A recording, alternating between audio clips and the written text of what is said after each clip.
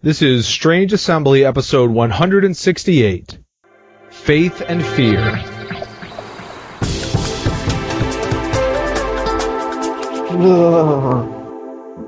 You don't like faith or fear, Jay? They scare you? I guess that was more, wasn't quite as fearful as I was going for. Oh, yeah, I guess the word fear was in the title. Right. But it's also a dirty, dirty trick, because we're not really going to talk that much about faith and fear. Even though it's about to drop, or maybe has dropped. Is April 13th the official release date for it? 6th. It's Monday. 6th, Monday. There we go. Get my filthy paws all over that soon enough. Yes. So that is Jay Earl. Hello. And I am Chris Stevenson. This is Strange Assembly, your tabletop gaming podcast. As you might have guessed by now, we've gotten back around to talking about Doomtown, although there is a little bit of admin work here I should mention. If you're downloading this episode right now through a subscription to Strange Assembly, you subscribe on iTunes or just to the RSS feed, then that means that you're either downloading every single episode of Strange Assembly that we do, or you're subscribed to the feed that was originally the Netrunner feed. That didn't really last, and this is the feed that we use for any sort of random customizable game that isn't Legend of the Five Rings. So if we talk about Doomtown, it goes on here. If we talk about the Star Wars LCG, it goes on here. If I actually get to play this Star Wars Armada thing that I have sitting in the room here with me, it would go on here. A general review would go on the main board gaming feed as well, but anything where we get into detail... Once we get to play 7th Sea, it'll go in here. Yeah, let's worry about games that have actually been announced. Nah, that's not nearly as fun. So, the reason I'm noting this is if you're subscribing to the Netrunner feed, this is going to be the last episode that you get, unless you change what you're subscribing to. Maybe it's just kind of silly, but I would like to change it to being just called the Customizable Games feed. And so, if you're subscribing to the Netrunner feed, you can just go to strangeassembly.com and go to the same podcasts pull-down menu where you subscribe to the Netrunner feed, and you can now subscribe to the Customizable Games feed. It's the exact same URL, except the word Netrunner has been replaced with the word customizable. I just would rather have it be a little bit more accurately aimed, even though that probably doesn't really matter at all, because whoever actually looks at the URL, except me. The Google bots, they care about the URL. Okay, the Google bots. There you go. I get these spam emails advertising search engine optimization, so maybe I should care more about that. But since I'm not a business and anyone sending me spam email about that is certainly useless, I just ignore them. Okay, so I think that the last time we really talked about Doomtown Reloaded was just the base set. Since then, the first 3 saddlebags have come out, Newtown New Rules, Double Dealin', and Election Day Slaughter. As we mentioned earlier, and Jay corrected me on the date, Faith and Fear is about to come out. It's April 3rd as we're recording this. I suspect you'll end up listening to this. Well, I don't know when you'll listen to it, but it'll be available to download probably about the same time that Faith and Fear is available for purchase. Some of those Faith and Fear previews have been on strangeassembly.com, so thank you, AEG, for those. Now, Jay is going to be the one who's mostly providing meaningful content on this episode, because preferring definitions of meaningful. It's me after all. Yes, but it turns out that if you want to play Doomtown Reloaded in Atlanta, you kind of have to do it, or at least in a tournament sort of store run way. You kind of have to do it on a weeknight on the north side of town, which is just not physically possible for me. So... Sure, it's physically possible. You just have to take some time off work. I'm sure they would understand. Well, they'll understand. I mean, as long as I've got the leave, they'll let me take the time off. But, yeah, I'm not going to leave work early to drive through heavy traffic. It just doesn't work. It's kind of an unfortunate thing. If you ever run into me in person, I can really gripe for an extended period of time about the terrible way that the city of Atlanta is laid out. But yes, because you live in the city of Atlanta. I don't think that is a unique trait to you. it is not. To you. It is not. I think it is a particular feature gaming-wise that almost all of the game shops are on the north side of town. Like for the Star Wars LCG, I was only able to go to one of them because of my schedule, but there were 4 Star Wars LCG store championships in Atlanta. All 4 of them were in the northern suburbs. I mean, you could get variation northwestern versus northeastern, but there was nothing even once you go far enough south of Atlanta that you're in the nice suburbs again. Vexing. So I have to drive an extended period of time to get to any sort of tournament environment for these, which, I can do, but not on a weeknight. Sure, yeah. I mean, I remember being in college, thus without a car, so it's even worse trying to public transit up to the northern suburbs. Yes, because it turns out that the 2 counties that are north of the city of Atlanta, but that are part of the greater Atlanta metro area, did not permit the public transit rail line to go into their counties because they did not want, quote unquote, those people to be able to get out there. And since this was, the Deep South in, when was that, the 70s, the 80s? I'm sure you can guess what they meant by those people. Right. It's exactly as sinister an origin as you would think it would be. Did I mention that I have no intention of ever going to a Braves game after they move out of Atlanta? I don't either, but to be fair, I had no intention of going to a Braves game before, so... Yeah. Anyhow, so there's your bit of unwanted social commentary. Although I'd like to think we could all agree that sort of thing is bad. Yes. I mean, right? Okay. Hilariously short-sighted, yes. Okay, so here's my understanding of the development of the tournament environment in Doomtown, which you will correct me on. We went from the base set was out, therefore 4th ring was unplayable, to there are saddlebags, therefore 4th ring is broken good. That may be an oversimplification. So, Jay, why don't you put a little bit more nuance in your assessment of the current status of the Doomtown Reloaded competitive scene? Okay. Well, I mean, in broad strokes, that's more or less right. With the base set, the 4th ring in the base set, it's not that they were significantly weaker than anyone else, it's that they were weaker and they were harder. So maybe if that had all that had been ever out, people would have eventually figured out how to play that deck, but they didn't have to. The first Saddlebag came out and upped their power quite nicely. A lot of it, too, is just, this is still a new game. It takes some amount of time. This isn't a Magic where the meta develops in a week. It does take some amount of time for people to figure out how to play against them. So Fourth Ring went from the base set being a very skill-heavy deck, both in deck construction and in deck play, to, I'm not going to say easy so much as much more straightforward and a much stronger control deck. Specifically, and I'm immediately blanking, Paralysis Mark, right, is the name of that card? The Hex from Newtown, New Rules, right. Yes. That is the name of it. The Paralysis Mark, which, once you start getting into the intermediate advanced level of Doomtowns, you will realize that movement is really one of the biggest keys of this game, controlling where dudes are, both yours and your opponents. And so the Paralysis Mark's ability to boot dudes, to force them to stay put, and to basically say they don't get actions this turn.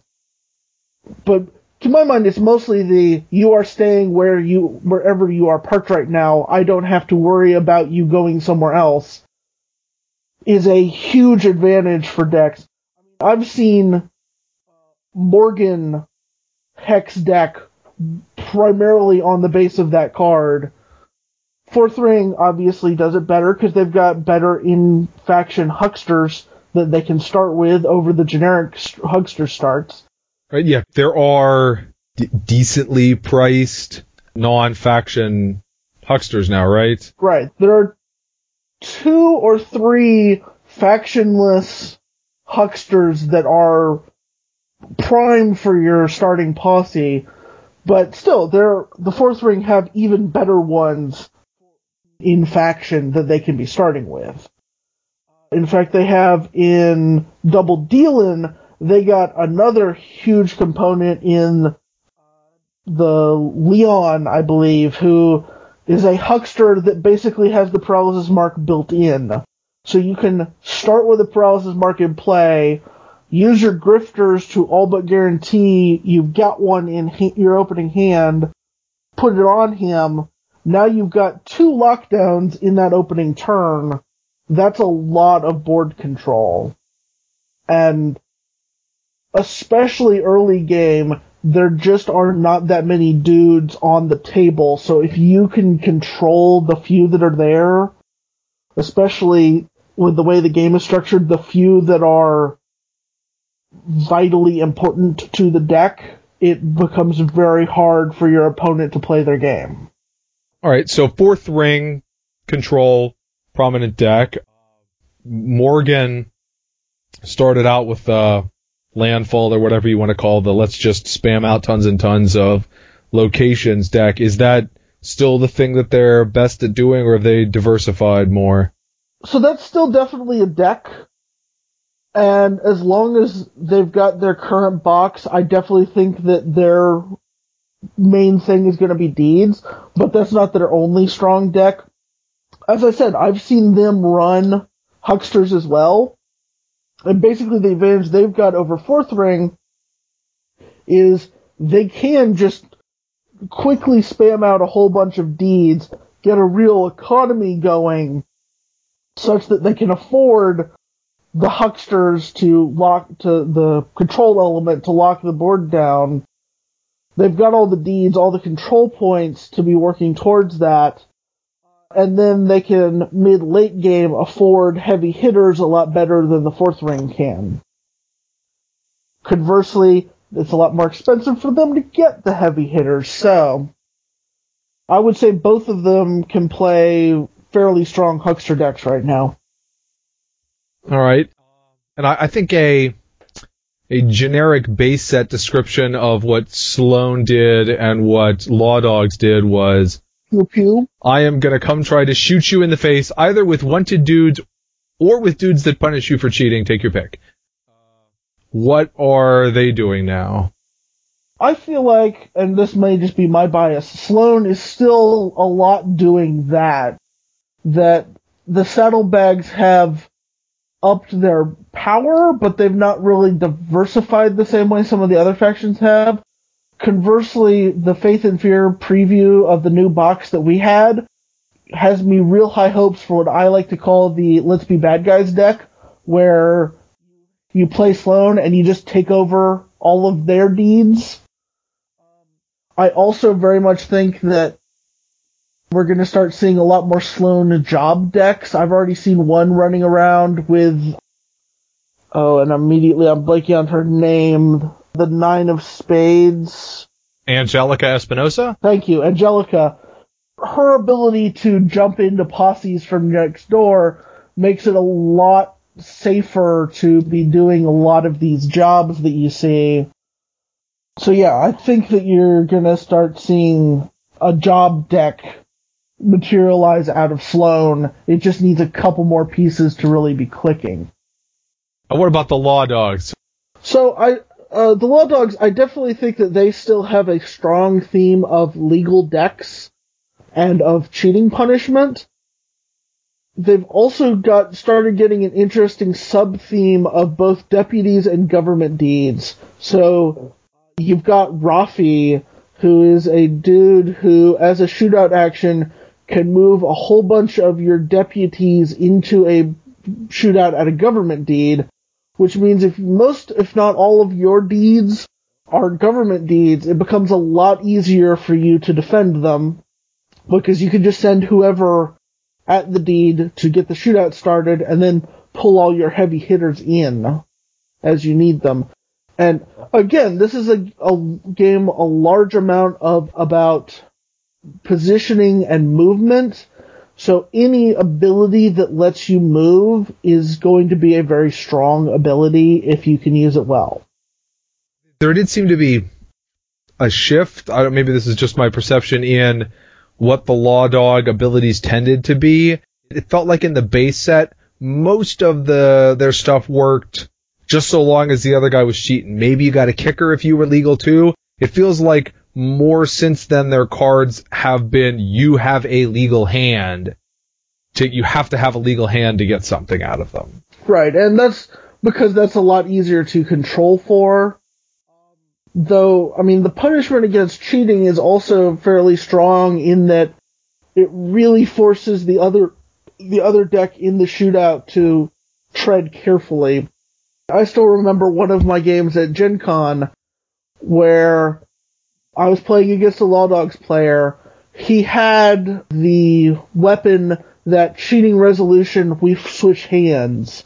Mm-hmm. In addition to a bunch of other cheating punishment on board, let alone what he might have pulled out of his draw hand. And so it very much became a game for me of, okay, we're in the shootout.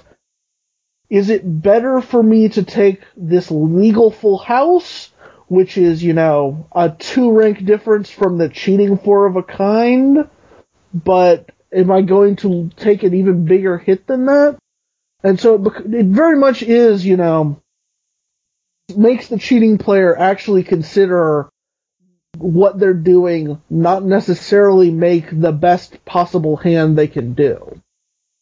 Just to sort of a conversation starter, I had identified some cards that I thought might be interesting to talk about. Some because they seemed good, some because they seemed interesting, and I kind of weighted towards the more recent saddlebags. Now, you've already mentioned a couple of them, so we may not have much to say. So, but let's test this out as a sort of brainstorming. Maybe these are good, maybe these are bad, maybe they're interesting. But okay, so for New Town, New Rules, one of them was Paralysis, Mark, and I think you've pretty much already covered that.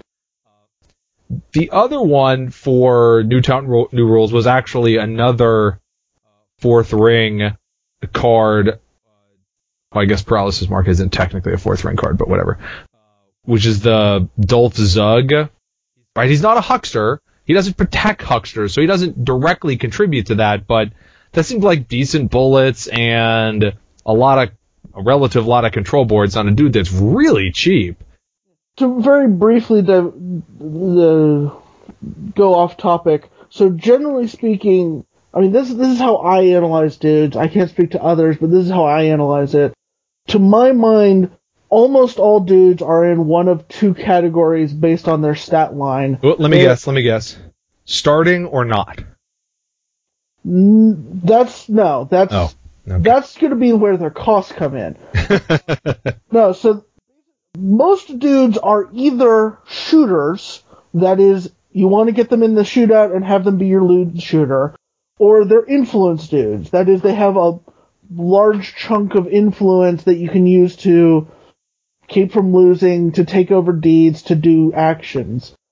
For your starting posse, you generally want a balance of those two. And so, yeah, Dolph Zug is an influence dude because he's a 2 influence. He's not a full-on shooter because you really want your shooter to be a stud, but a 2 draw is definitely pushing into shooter territory. So he might make the cut as, I've already got a main shooter who's my stud. I want someone else who can, if my main shooter is otherwise occupied, can get into a shootout. But again, you really want a stud in your shootout if you can do it. That's the difference between a stud and a draw. Even a 1 stud versus a 2 draw is just so huge on the odds that a 1 stud is better than a 2 draw. On the other hand, if you're playing Pearl-Handled Revolver, maybe the 2 draw is a funner opener.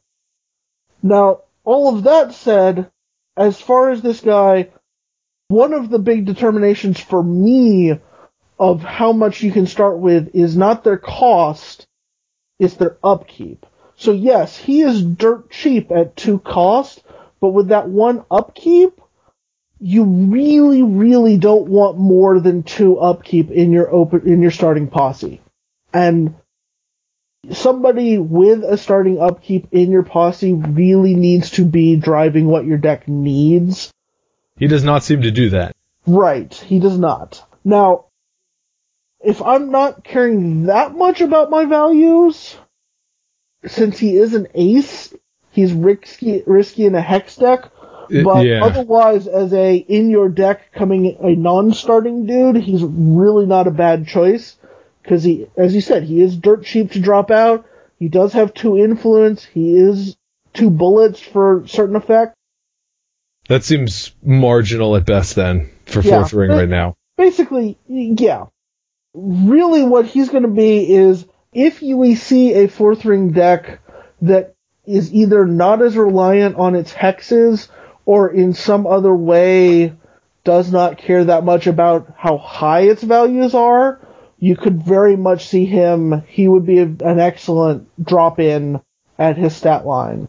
But with his value, it's hard to justify him in the 4th ring deck, and with his upkeep, it's hard, to me at least, to justify starting him.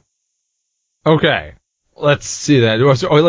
I guess before I move on, do you have any random cards that you think are interesting, overused, underused, whatever, from Newtown New Rules? In Newtown New Rules? So I've already mentioned Rafi, and again, this may just be because one of the players that I'm used to playing with regularly, has a Rafi deck. But I definitely think that is actually a thing, is a deputy deck with government deeds with Rafi running around. Right, you were talking about wanting starting dudes with upkeep to be a build around. Right, and he is. You're like, bam, there you go. I will always have Mr. Rafi in play, or I guess Mr. Hamid. Okay, so that was the first saddlebag. The second saddlebag was Double Dealin', and I had identified 3 for this one, so we're just going to nice gradual progression up until Election Day Slaughter. I bet you can't guess how many I identified for Election Day Slaughter. 22.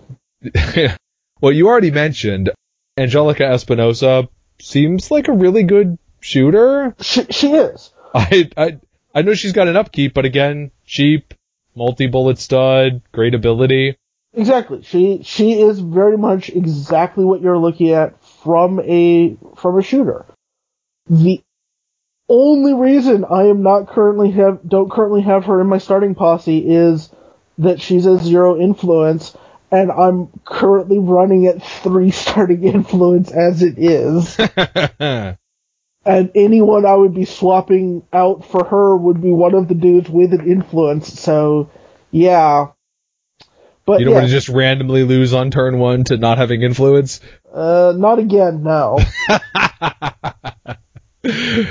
My favorite Sloan deck is very much, if it makes it to turn 3, something has gone wrong. I'm not saying I've won on turn 3, I'm saying the game should be over on turn 3, one way or the other.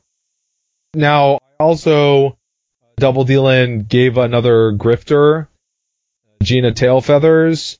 So, right, instead of getting a mulligan, you get hey, pitch 1 card to draw 2 more, so you only net 1, but you get a look at an extra 2. How, if at all, has she fit into the grifter scene? Heck, well, that's actually, let's take that back. That assumes that people are using grifters. How has that ended up playing out? That was the big topic of discussion when Doomtown Reloaded came out. Right. From what I've seen, most decks are running grifters that, you really do need to see a good, strong opening hand that first turn. And different decks have different ideas how to do of that. I have seen more or less an even split between Gina here and I've immediately blanked on what the other guy's name is. Travis Moon? It is Travis Moon. I have seen more or less an even split between Gina and Travis, where a large part of it is going to be what the quality of cards your deck is looking for is. So, for instance, I've seen a lot of the Hex decks go for Gina because they're looking for a couple of cards So if they could just get more, a 6 card in, and they likely have something expensive they can throw to her early, whereas my Sloane deck, I'm looking for just a couple of very specific cards in my opening hand. So I'm going for Travis because if I don't get the cards I want in my hand, I want a do-over. But both of them are costing you some money, and neither one of them is really filling either of your roles. So they're pretty much, after the game starts, chaff.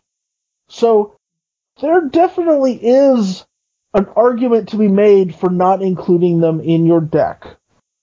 It really becomes a question of how much consistency, how much risk can you handle? Is it worth the 2 Ghost Rock or 3 Ghost Rock to get better consistency out of your deck, out of your first turn? And the way this game goes, and it's not just my deck, most decks really need that first turn, the first couple turns to go well, or they're going to be in trouble. Mm-hmm. If you are not able to advance your economy the first 2 turns and your opponent does, it is going to be very difficult. Not impossible, but very difficult for you to win the game the longer the game goes on. So having a grifter that lets you more reliably get your economy going, or get whatever your deck's main thrust is going, is very powerful, and for probably 90% of decks worth that initial investment of rock. Okay, well, speaking of economy, the last double deal-in card I singled out was Baird's Building and Loan, which is a deed that lets you put more deeds into play for cheaper. And the reason I singled on this one is I'm like, well, that seems to play pretty well with the Morgan Landfall. Your deck is, half deeds? So the chances of only having the 1 deed in your hand to use with the faction ability are relatively low. So if you have this, it can let you just spam them out even better. Is this an attractive card for that sort of decks, or am I misjudging it? No, you're right. It definitely is an attractive card for that sort of deck. I have not seen it much outside of Morgan, simply because, first of all, most other decks don't have the deeds to be triggering it every turn. But then conversely, most decks do have deeds, do have a need for deeds, so if I am playing this, it's often a target for shootouts to happen, for the other guy to try to take it over so that they get to use it. It's definitely a strong deed, but it may not be worth the risk for every deck.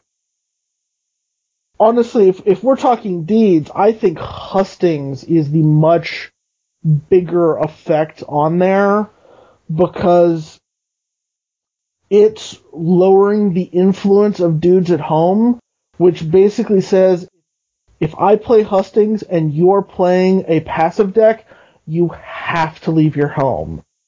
And if I'm playing a shootout deck and you're playing a passive deck, I could be in trouble in that, unless I draw into things like ambush or election day slaughter or kidnapping, it can be hard for me to actually get your guys locked down somewhere where I can shoot them. They'll just stay at home where it's safe.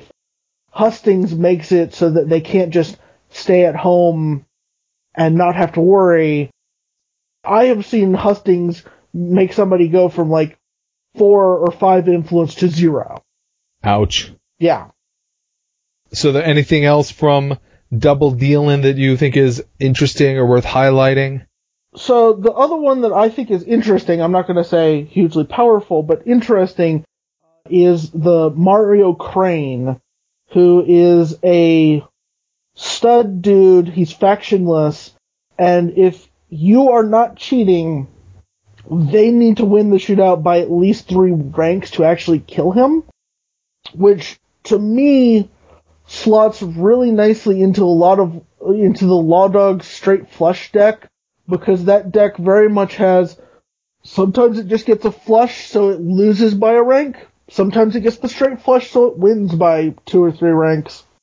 And so if Mario is your shooter who is doing that, it suddenly becomes possible for him to just hang out safely as you're losing by 1 or winning by 1, and over a lot of shootout rounds, he can eventually pick them off. He has to be solo for his ability to be meaningful, right? Pretty much, yeah. It's not reducing your casualties, it's just he's not the casualty. Yeah. You still have to deal with the casualties if you can. Well, the final of the saddlebags so far is Election Day Slaughter, and I guess I'll start this off with somebody who's kind of got, a few in common and a few completely different with Dolph Zug, which is the Brute. Again, 2-cost, 4th ring guy. This guy has no upkeep. Now, he's neither a shooter nor a control guy, so just a meat shield. No, he's very much a meat shield, and for that, he is very excellent as a meat shield.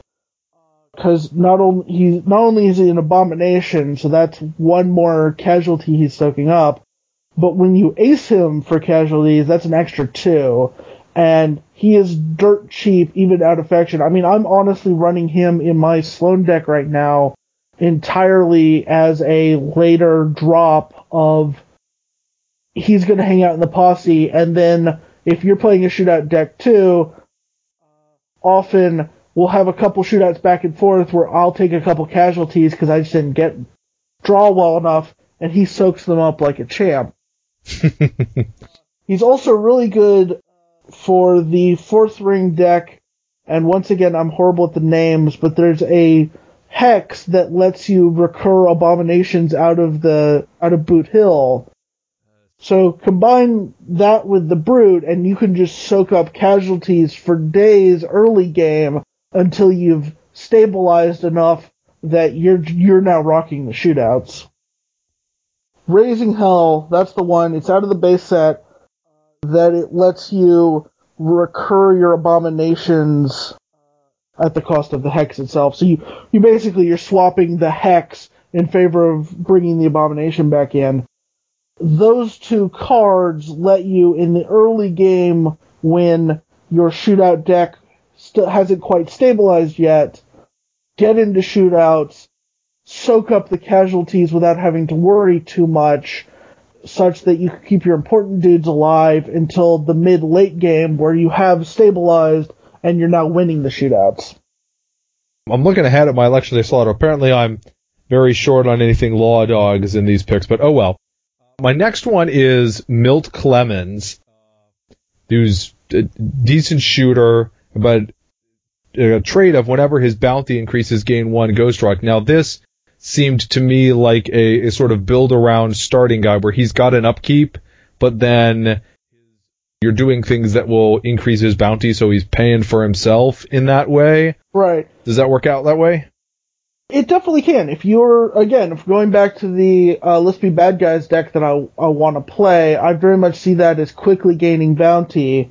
And yeah, he has exactly the stats that I want to see out of my starting shooter, which is 2 stud with an influence, such that you can go take control of their deeds, and then that he can hang out by himself in the shootouts. So yes, I agree. Definitely a strong card, especially once you get into a deck that's getting really wanted, like I think the new Stronghold is going to want to do. Because if there's anything worse that a control deck can do other than bowing your guy out turn after turn after turn, it's just stealing him. So how about Puppet? Is that extremely good, or are people's grits high enough that your pulls start getting unreliable? That is one of those that it really depends on what you're facing against. Because, I mean, both Sloan and Law Dogs have some really good guys at really low values. So even once you get to their full grit, it's definitely a hittable target. Conversely, Morgan is hard to go against just because they don't have a lot of key guys that you want to be taking control of. Puppet is definitely one that I could see being a strong control card, but at some level it's more Paralysis Mark 4 through 6 than it is its own effect, just because a lot of the times the really, really tough guy that you want to lock down, you're just not going to be able to hit. Okay. And my last one, you said you keep mentioning movement and control of that is good. Ridden down. Usually your horses let you move more. Ridden down lets you turn your horse into shutting down one of their guys for the rest of the turn, mostly. I guess first, so horses, that was primarily a Morgan thing. You mentioned Morgan hexes. You mentioned Morgan landfall still. Morgan horses going anywhere? I have not seen Morgan horses. I definitely think at some point we're going to see Morgan horses, just because there are cards like this that really let a horse-based deck exert a large amount of control on the board. Ridden down, if you have enough horses that you can trigger it reliably, is a huge card. As you said, I have said a lot that this is a game of positioning, of controlling the town. So, forcing your opponent's dude to leave your deed, presumably either saving you from a shootout or giving you control of the deed again, and sending them home booted, so they're effectively out for the turn, barring specific card effects. Really, I feel at this point that there's enough horse actions. The problem with the deck is there aren't enough horses to really make the deck playable enough. We'll have to look over Faith and Fear then, I guess, for more horses. Are those faithful horses? Are those fearful horses? We'll have to learn. Yeah. Yes. And especially if it's a horse that has the fear of God put into him, then he's in for it. Okay, so anything you wanted to highlight as interesting from Election Day Slaughter? Sure. So I'm going to hit on a couple, increasing order of, I think, their effectiveness. So first off, Hunter Protections. I don't think it's doing anything right now, but this to me, combined with the new Sloan Stronghold, or this new Sloan faction outfit. Sorry. That's okay. I've lost track. I've lost the ability, right? I call them attachments, and whatever. If this is the podcast you're coming to for precise terminology, where we remember exactly what similar kinds of card types are called between this game or that game, you came to the wrong place, my friends. We try, but, sometimes it's just not going to happen. Right. Anyway, Hunter's Protections is not really doing anything right now, but I very much think with the new Sloan outfit that we've seen previewed, this is suddenly going to become a very powerful card, because you suddenly have, instead of a penalty for raising your bounty, you suddenly have a boost for raising your bounty. And specifically, right now, pretty much everything that positively interacts with bounty is Sloan, and Hunter Protection does not work with the current Sloan outfit. So you're not going to see it in there, you're not going to see it in anywhere else, but I would not be the least bit surprised to see this quickly crop up with the new Sloan outfit. The next one that I think is a very underrated card is the Mayor's Office. This is another deed that it has the ability to alter dudes' influences by 1, which Rumors is an amazingly strong card. Rumors can win you games. This is Rumors hanging out. This very much, in many ways, can affect who wins it can give you the win. For instance, there's enough shooters with one influence that this effectively says your shooter needs some help to actually, before I have to care about that they're at my deed. So I very much think that in the right deck, the Mayor's Office is a very strong card. And it's definitely going to be one of those deeds that when it's in play, blood's going to be spilled for it. The final card I want to mention out of Election Day Slaughter is Jake Smiley, who is really easy to underestimate, but he's surprisingly powerful in that he is just 2 Ghost Rock with no upkeep. And initially look at his stat line, he's 1 draw with 0 influence, and that's not much. It's that he has 2 influence during the sundown phase. In other words, he has 2 influence for, well, he can't control a deed during noon, so you can't grab a deed and use its ability. He can grab a deed when you're checking for control points, and he's adding 2 influence against you losing the game. Yeah. So, I mean, he's very, very good for a starting dude to just spend 2 Ghost Rock to have 2 influence on the board to not lose the game. I mean, I've already mentioned that my Sloan deck is running 3 influence to start. If I can slot him in, I'm almost doubling my influence for 2 Ghost Rock. Mm-hmm. That's can be paraphrased as something like +2 influence for purposes of winning the game or not losing it. Right. Basically, yes. So yeah, I definitely think he is a really strong dude to be putting in starting posses if you just need to round out who you've got. Okay, well, I think that's all we've got for Election Day Slaughter, and like I said, despite the title, I guess I'd ask you what you're excited about with Faith and Fear of what you've seen so far, because I know you like to crack things and be seeing them for the first time physically, but I think you just say the new Sloan outfit, Desolation Row. Definitely the new Sloan. I am a Sloan player. I am super, I mean, don't get me wrong, I love my current Sloan outfit. I definitely think that is a strong ability, but the new Sloan outfit is an equally strong ability and lets me play a very different style of deck that I think will be much more interesting to be playing, much more powerful in the long game. Again, my current silly Sloan deck, if it makes it to turn 3, something has gone weird. But that doesn't always mean I've won. That deck, the longer the game goes on, the worse the odds are for that deck.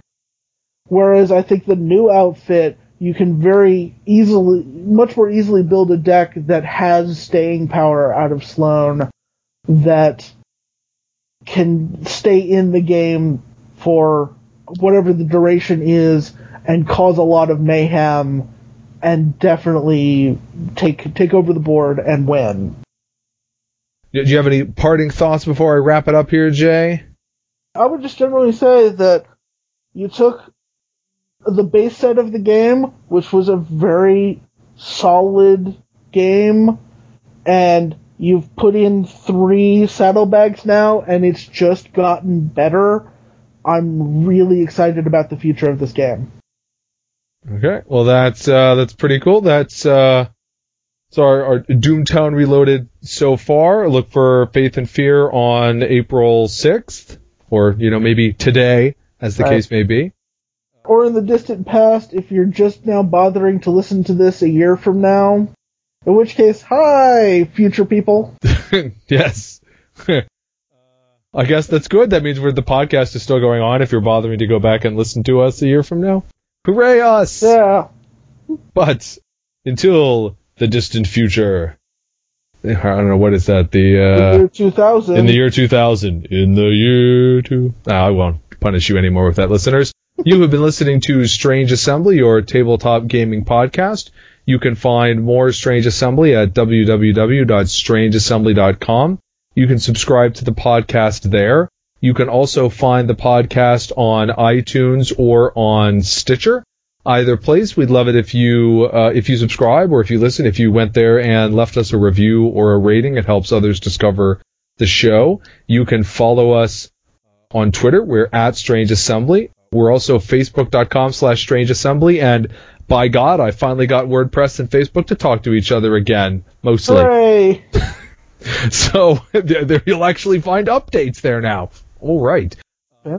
If you don't want to do those sorts of things, you can also email me directly, chris@strangeassembly.com. But until then, for J. Earl, I'm Chris Stevenson, and you've been listening to Strange Assembly. Never stop gaming. Now draw!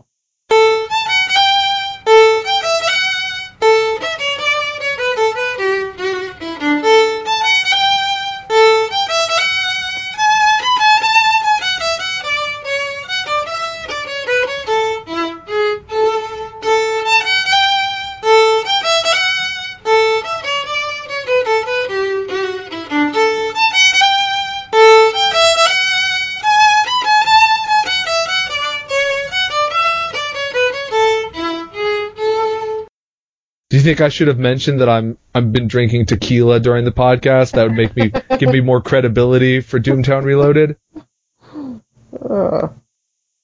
Of course, then I might have to mention that I'm having it in a margarita, which might make my credibility go away again. Just a little, yeah.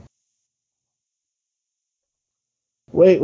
Credibility? I don't understand the concept.